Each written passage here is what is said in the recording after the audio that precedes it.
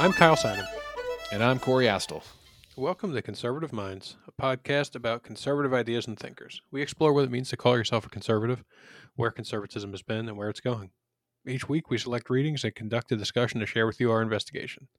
Join the conversation by liking us on Facebook or following us on Twitter at ConsMinds. It's at CONSMINDS. For episode 95, we have a little change of pace.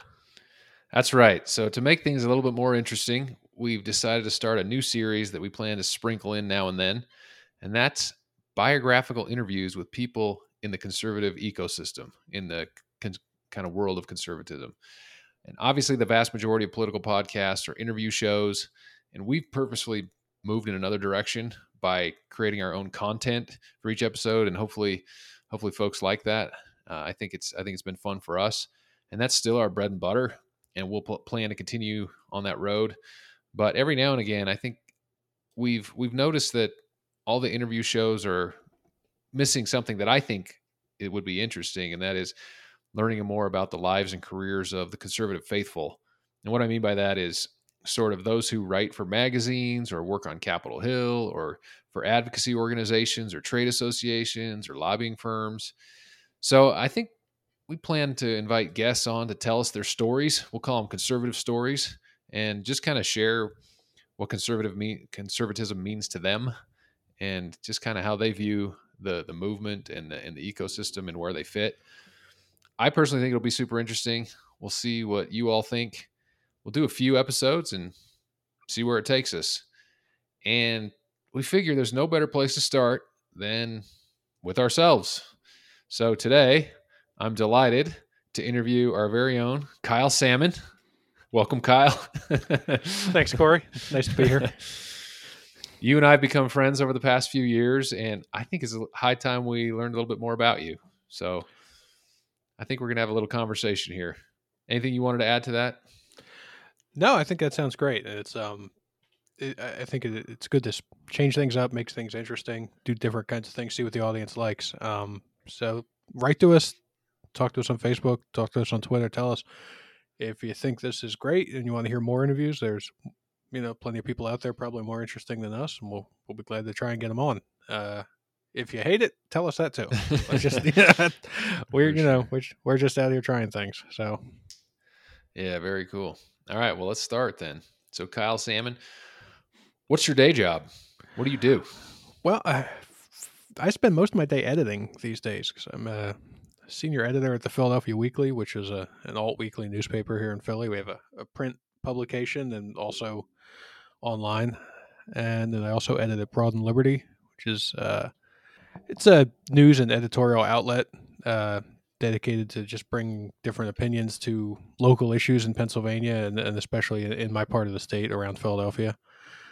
And besides that, I do freelance writing still too. So you'll still find my stuff at the Federalist and Washington Examiner, and any place will publish me pretty much. That's pretty cool, and it sounds like a real variety. So, how did you get into all that? Well, I guess I was just a dissatisfied lawyer, looking for something more interesting. I was in trust and estates until 2008, and then when the market crashed, I got laid off and was doing different kinds of legal temping here and there, working on a lot of big litigation projects, real boring stuff, but, paid the bills, but just deadly dull. I met some fun people, and some of them are still my friends today, but the job itself was, real dead end stuff. So I was just, I was always interested in politics. I was a history major, and I was involved in local politics when I was younger, at a very low level. So I just one day I wrote something up and I sent it to Molly Hemingway at the Federalist, and she got back to me and said they would publish it. And then it was, well, after that I figured, let's see what else people want to hear. Nice. And just kind of snowballed from there. So how, do they pay you by the article? Is that how it works? Yeah, that's right. I think that's how it is with most places. They have staff writers too, but a lot of the work is freelance. So it's nice in a way because I write what I want. Like sometimes when you're on staff at a place and they say we need somebody to write about X, Y, and Z, and all right, I'll write it. I don't care, but I'll write it because that's the job. But when I'm freelancing, if something seems interesting to me, seems like something that isn't being talked about or is being talked about in a way that I think isn't really covering the whole issue, I just write it, and then sometimes people buy it and sometimes they don't. It's a lot of freedom. At first, I was doing both at the same time. I was still practicing law and doing this because it's not not easy to just jump full time into writing, especially when nobody knows who you are. But I imagine. yeah, lately I've just been editing and writing exclusively. And so when you submit an article, I mean, what's your score rate as far as what percentage do they take? I mean, it's pretty good now. In the beginning, I mean, it was 50-50, but now I think I know what people like, and then people also have worked with me, and you get a reputation that, okay, this is going to be a decent product. It's not a crazy rant. It's not going to be somebody who's difficult to work with. So you build up sort of a reputation, and that I think kind of just like I said, it snowballs. It builds up on itself. So usually if I write something, somebody will take it. It might not always be the first people I pitch it to, but usually it's something I can get somewhere. I started my website years ago. That's KyleSalmon.com. Mostly because I figured I would need a place to put all the stuff I couldn't sell. I figured if I was writing it, somebody ought to read it. But then there wasn't that much of that. So I just mostly linked to stuff that somebody else already paid for. Cool. Yeah. All right. Well, let's talk about the growing up years. What was it like to grow up Kyle Salmon? Where are you from? Tell us about your parents, your family. Well, I grew up in Northeast Philly, which is it's part of the city of Philadelphia, but it's more suburban feeling than downtown. It wasn't big skyscrapers. It was mostly 2- and 3-story houses, twins, rows, singles, row house. They call it a townhome in other places. We call it a row house in Philly. Yeah, but those sorts of just a residential neighborhood. Unlike most of Philly, it was a politically mixed area and still is. So you get Democrats and Republicans and independents, and I think that was a sort of a different experience than most Philadelphians get. In every other part of the city, pretty much it's all Democrat.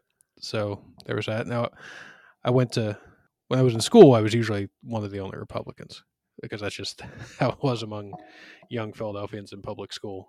But I think that that was kind of formative in a way. I think it made me a better writer because it made me have to explain myself all the time. Right. So from a young age, you knew you were conservative, or you knew you stood out in that way? I think so. I mean, I remember when Bush campaigned in, let's say 92, he made a stop in Northeast Philly and we went out to see him. And then I was 12. So I didn't really know. I knew it was the president coming to town. So, my parents wanted to go see his plane land at Northeast Airport. But I liked him at the time. I don't know if I fully understood every issue that was going on for sure.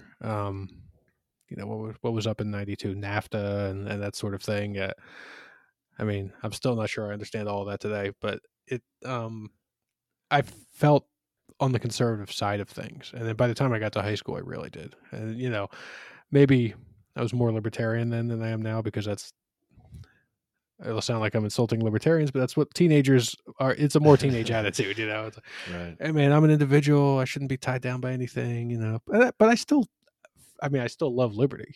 But definitely that I was probably more on that side of things in those days. So your parents Republicans too, or? They were Democrats when I was little and Republicans when I was older. And in Philly, a lot of people are registered Democrat because we have closed primaries in Pennsylvania. So if you want to be able to vote for who's going to be the mayor, who's going to be the district attorney, and you want it to be in the election that matters, a lot of people are registered Democrat. My parents were both at various points, and I don't even know what they are now. But my dad's views are a lot like mine. I think he and I tend to see eye to eye on things. And so I became a committee man for our Republican ward leader, which is like the guy who hands out the sample ballot and gathers the signatures to get people on the ballot. there's right now there's 1,703 precincts, I think, in Philadelphia. Each of those has two committeemen or committee persons, we say now. So this is a very very low level position. But my name was on the primary ballot, which I thought was very cool, and it was Yeah, it was unopposed, but that's all right. especially at such a young age. So what about family life? Are you guys go to church? Are you religious, or Yeah, how's that like? I was raised Catholic. My family's Irish, Italian, German. My dad's from Philly. My mom's from New York, and yeah, the whole family was Catholic. We were raised in the church. I'm Episcopalian now since I married an Episcopalian, and we thought we should both be going to the same place on Sundays. Hmm. Um, but yeah, the neighborhood was mostly Catholic. I mean, most everybody I grew up with. I had a few Protestant friends and a few Jewish friends, but mostly everybody in our neighborhood was Catholic. It was a Catholic neighborhood. So you had that sort of cross-cutting. What do the political scientists call it? Cross-cutting cleavage or something. But the neighborhood might be Democratic or Republican, a mix, but you all went Hmm. to the same church, basically. Yeah, and a lot of people went too. It was we talk about on this show a lot about the decline of mainstream religion, but yeah, I can definitely see it in folks back home. I mean, everybody went, not every Sunday, but people were there. You were a member of something typically. Yeah. And I imagine it wasn't as political for that reason, because since everyone went. No, I mean the church was always into pro-life politics as long as I can remember, but they didn't really.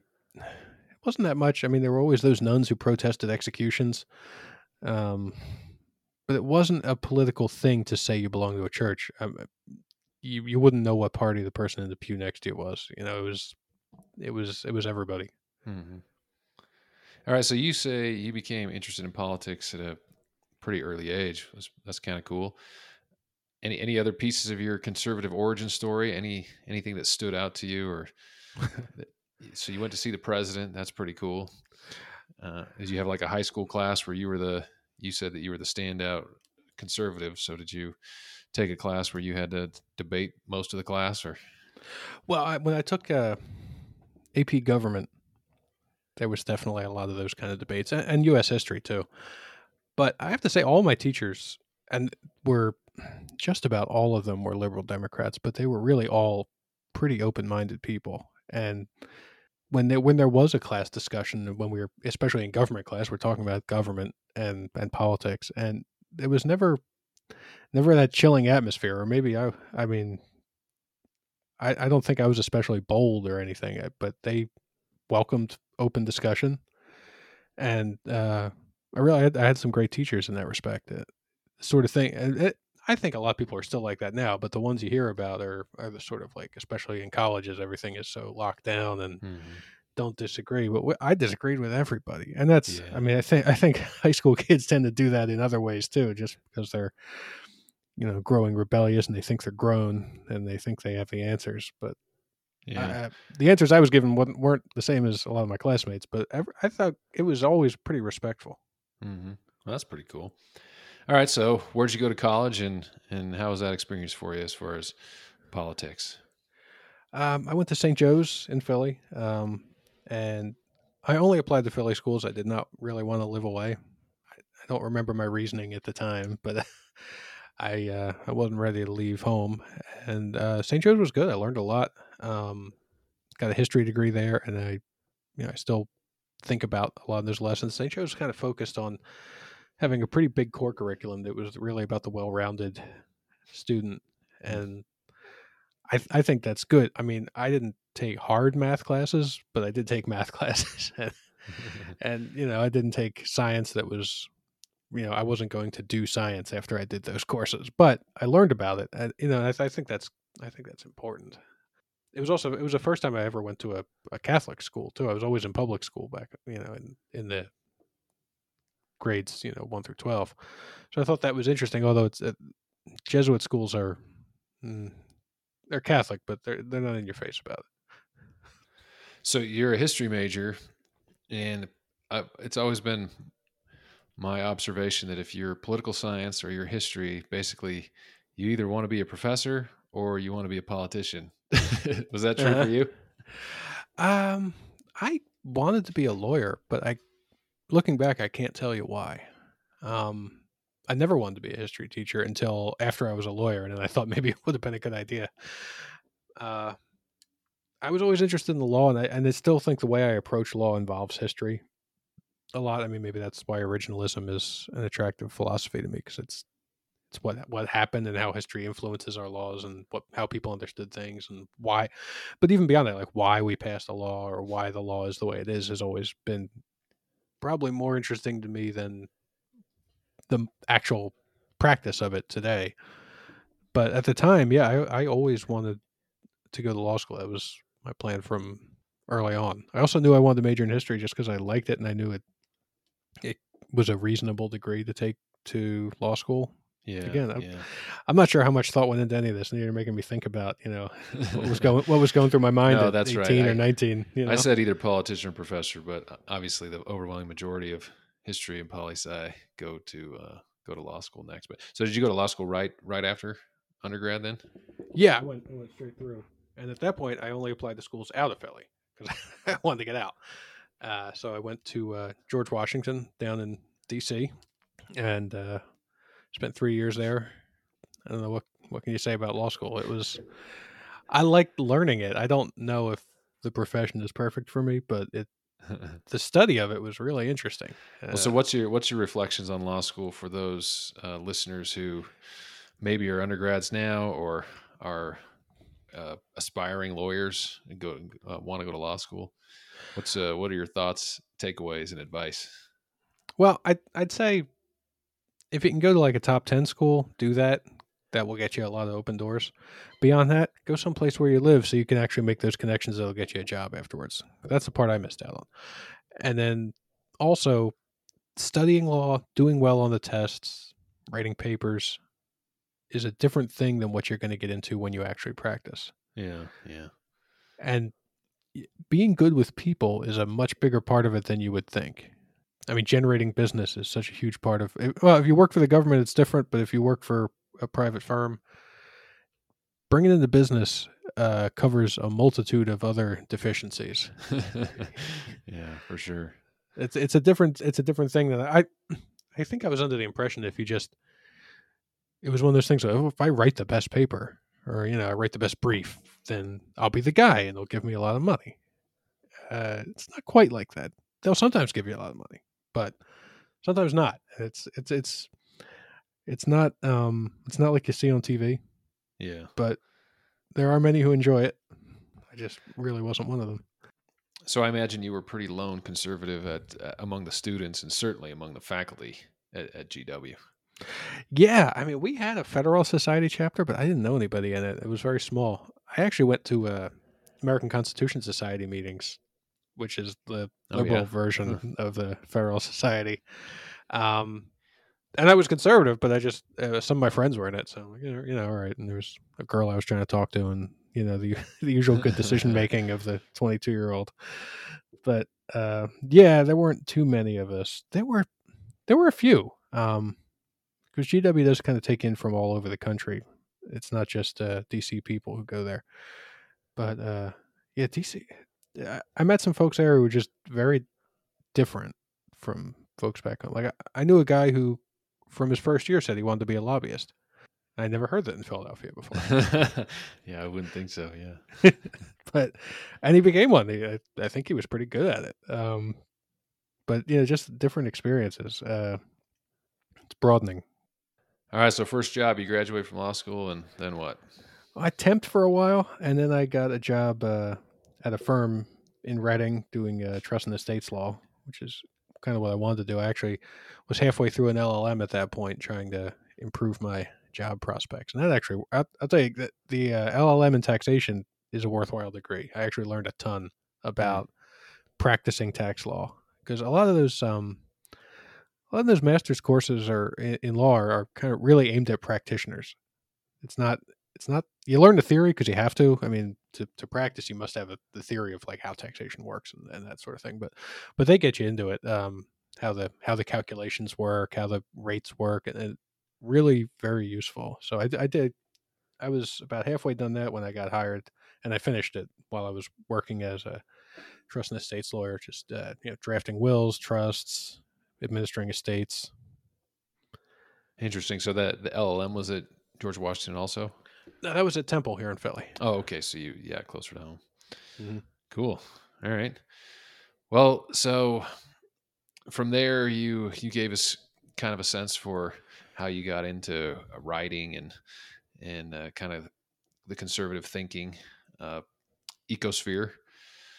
So I guess one question I have is, what is conservatism and what does it mean to you? Let's talk a little bit about your kind of conservative philosophy. What is Yeah, conservatism? that's what we've been trying to figure out for these 95 episodes, right? But it's hard to get a handle on. But I think through our work here, I've just been exposed to a lot of different ideas of what it means to be conservative. And people hear the word conservative and they think it means, to keep things the same, to keep what we have. When it's clearly much more than that. And just like liberal doesn't really have that connection to liberty that it used to. It's these words take on a life of their own. I mean, I think we're building towards a new fusionism, especially the way I've been thinking about it lately is that the old fusionism, like we talked about in the Frank Meyer episodes, we had the traditionalist conservative and the libertarian kind of joining forces in this new Republican Party that was kind of rising from the ashes of the New Deal.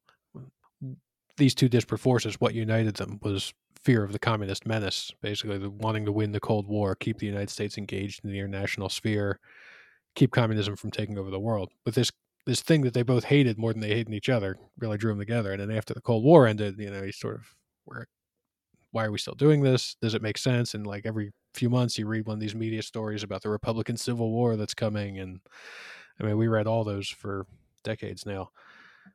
I think there is a sort of a new coalition building, and it's the same thing that's going to keep it together as fear of China.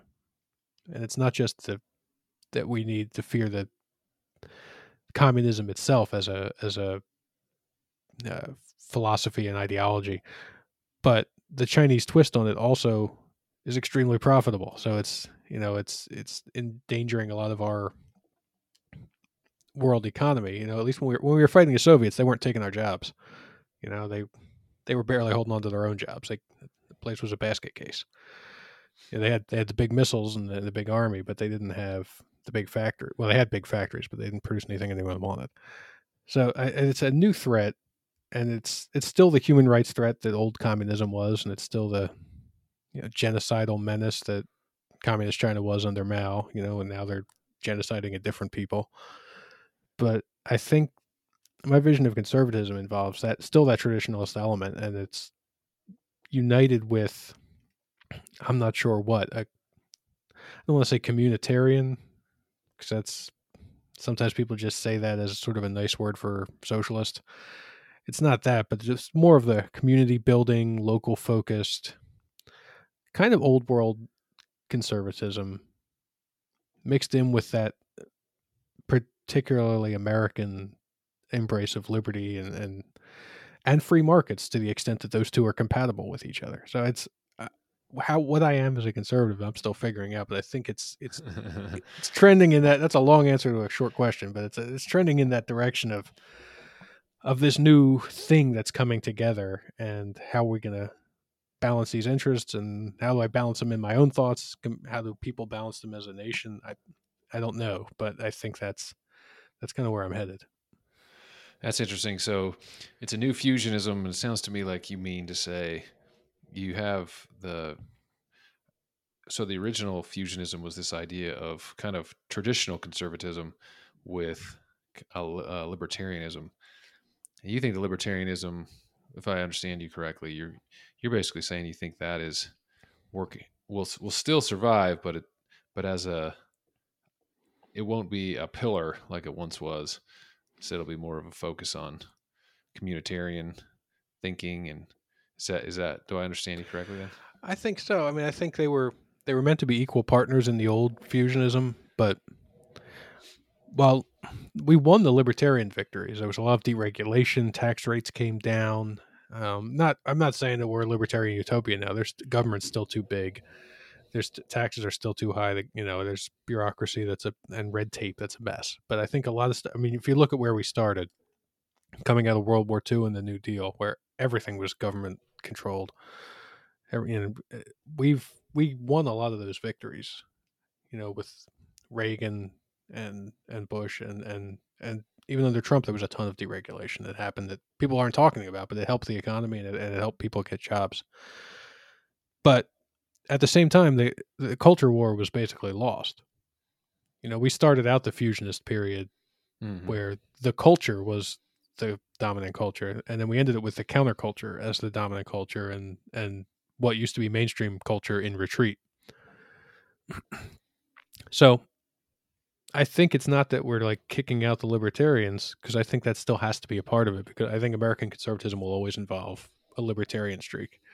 But just we've already booked a lot of those wins.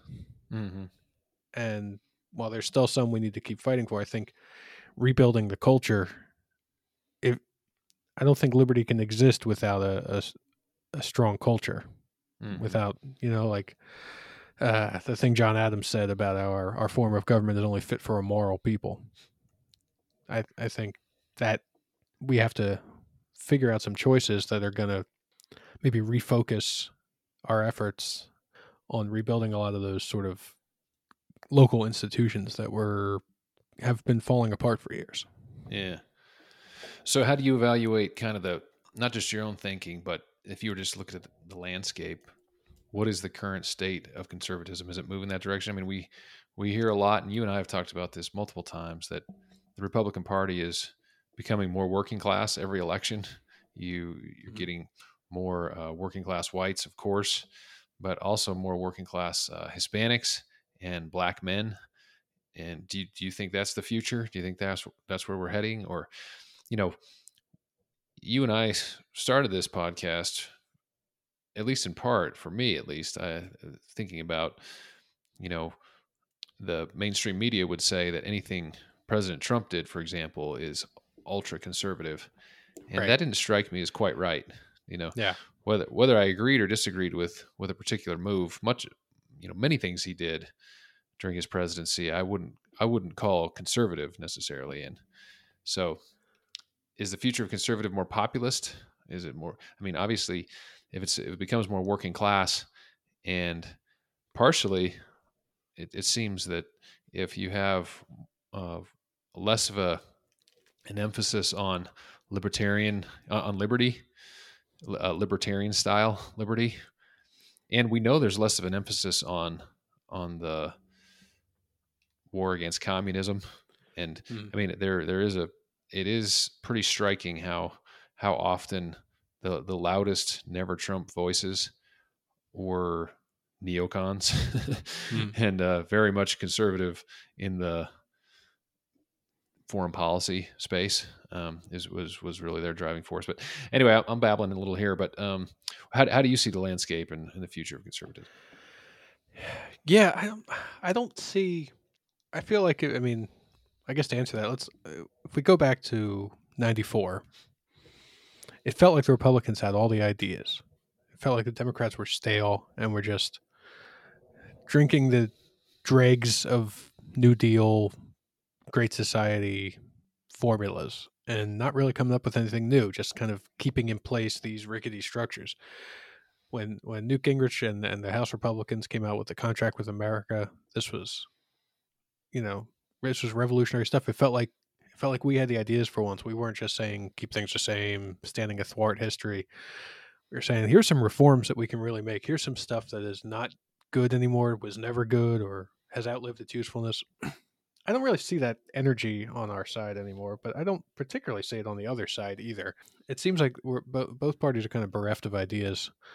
I mean, the Democrats have their new ideas are all just old ideas, socialism and state health care. And well, their innovation is the number of identities and genders. Yeah, that's new at least. There's a new one every day. But so I don't know what the future can bring in the sense of ideology, because I don't really see a lot of big ideology being discussed not by the people who are actually elected. Guys like us will talk about it. People write in magazines and things, but I don't know. It doesn't feel like there's a big intellectual tumult going on. Well, so on that note, I mean, who do you see as conservative thought leaders? I mean, who do you read? Who do you watch? You know, who are 3 or 4 people that you really look to, or at least think's worth listening to? I guess on the national scale, I like Charlie Cook at National Review. I always read his stuff, and David Harsanyi there, who used to be at the Federalist and is at National Review now. I listen to Ben Domenech's podcast. I think he's got interesting guests and always has a interesting take on things, and he's thoughtful. He's been out ahead of some stuff that I now can see, but I think he was against the Iraq War a lot earlier than most conservatives, and I tend to think he was right now. So those guys are all pretty interesting. Trying to think. Any politicians that you think are thought leaders? Well, I'm not sure about thought leaders. I mean, there's guys doing things. DeSantis is doing things.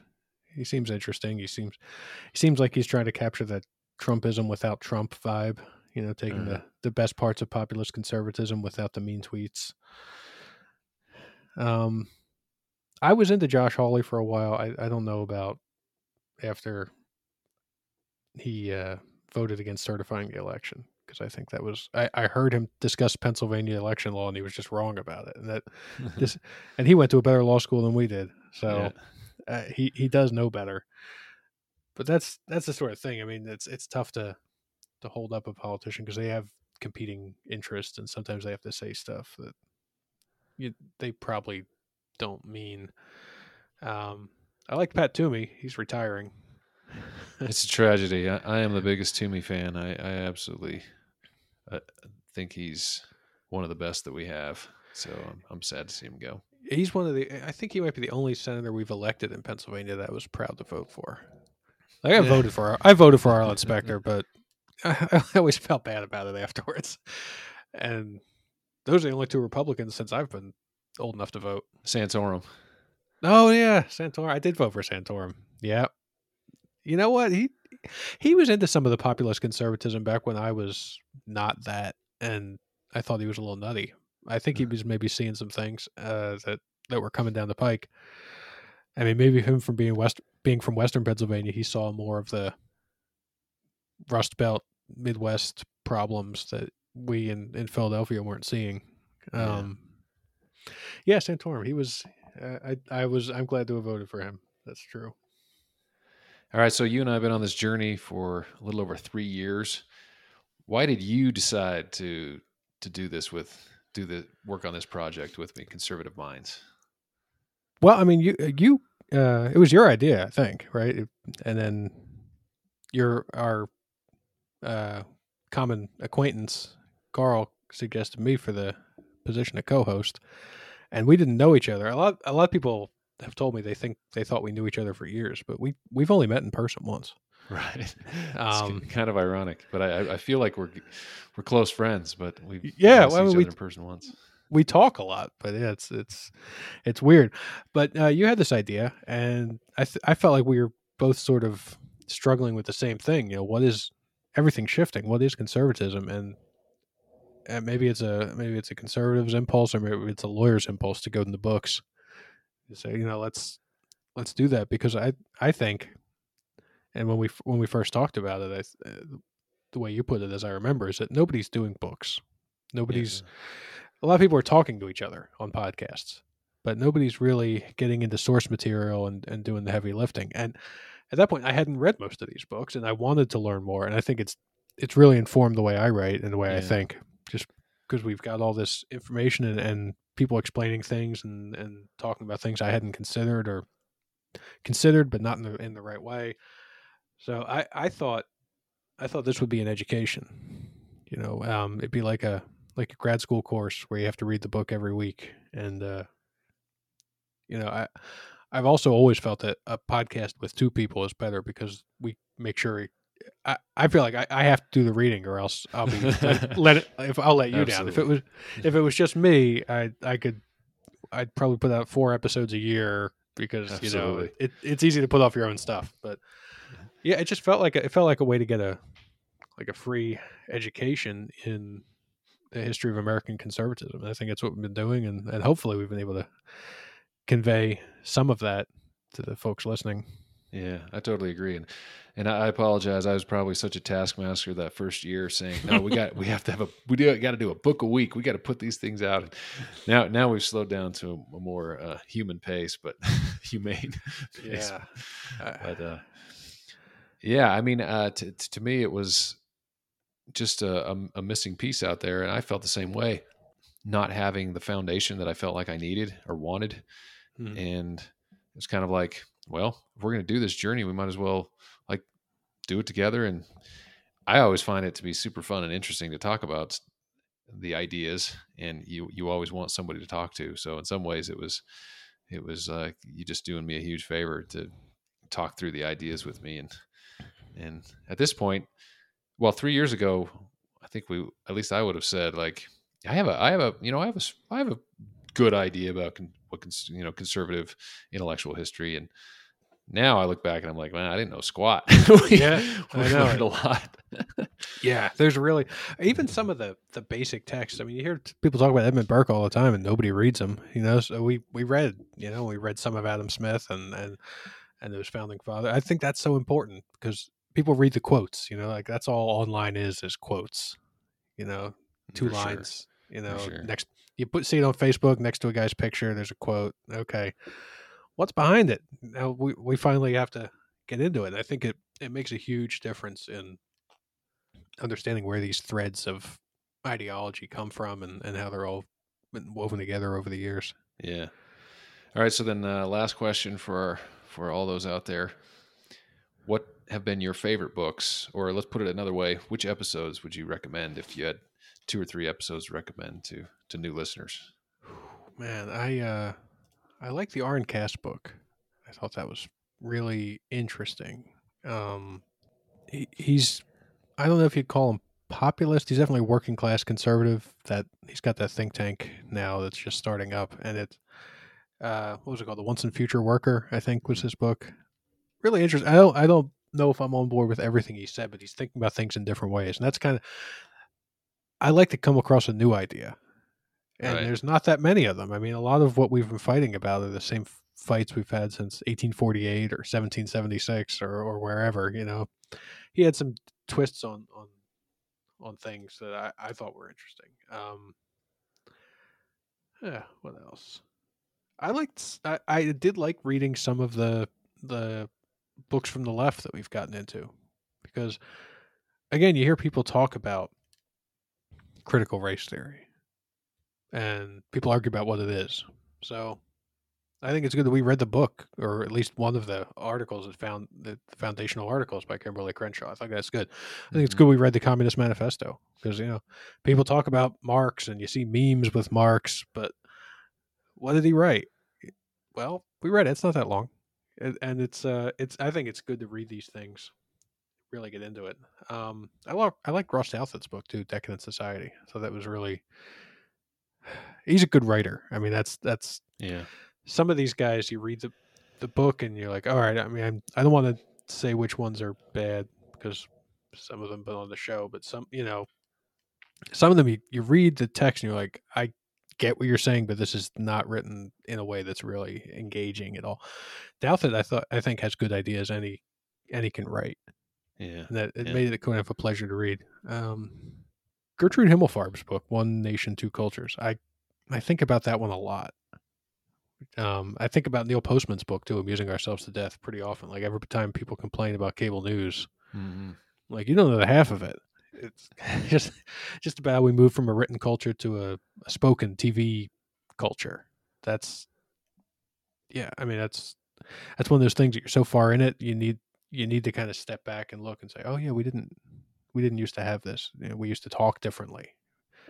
So that I thought that was a real eye opener, and that's something you don't get every day in political books. I mean, you know how it is. A lot of these political books, especially the ones that are really about the current moment, they're okay, and then they're within a year you're like, all right, There's nothing Yeah. really here. But, Kind of stale, yeah. and you see them for $1 at Barnes and Noble next year. We'll read some of those too. Yeah, we will. I mean, we have, but yeah, I think those are the highlights. I'm probably missing some. Charles Murray's Coming Apart was good. Yeah. Yeah. All right, Kyle Salmon. It's great to get to know you a little bit better. I value our friendship. Thanks for joining on this journey, and I've had a lot of fun. It's good to get to know you, and yeah, let's do some more of these interviews and get to know some people. Yeah, well, we can return to favor next episode, and the folks will get to learn about you too. Absolutely. All right, that's it. That's Kyle Salmon. Catch us next time.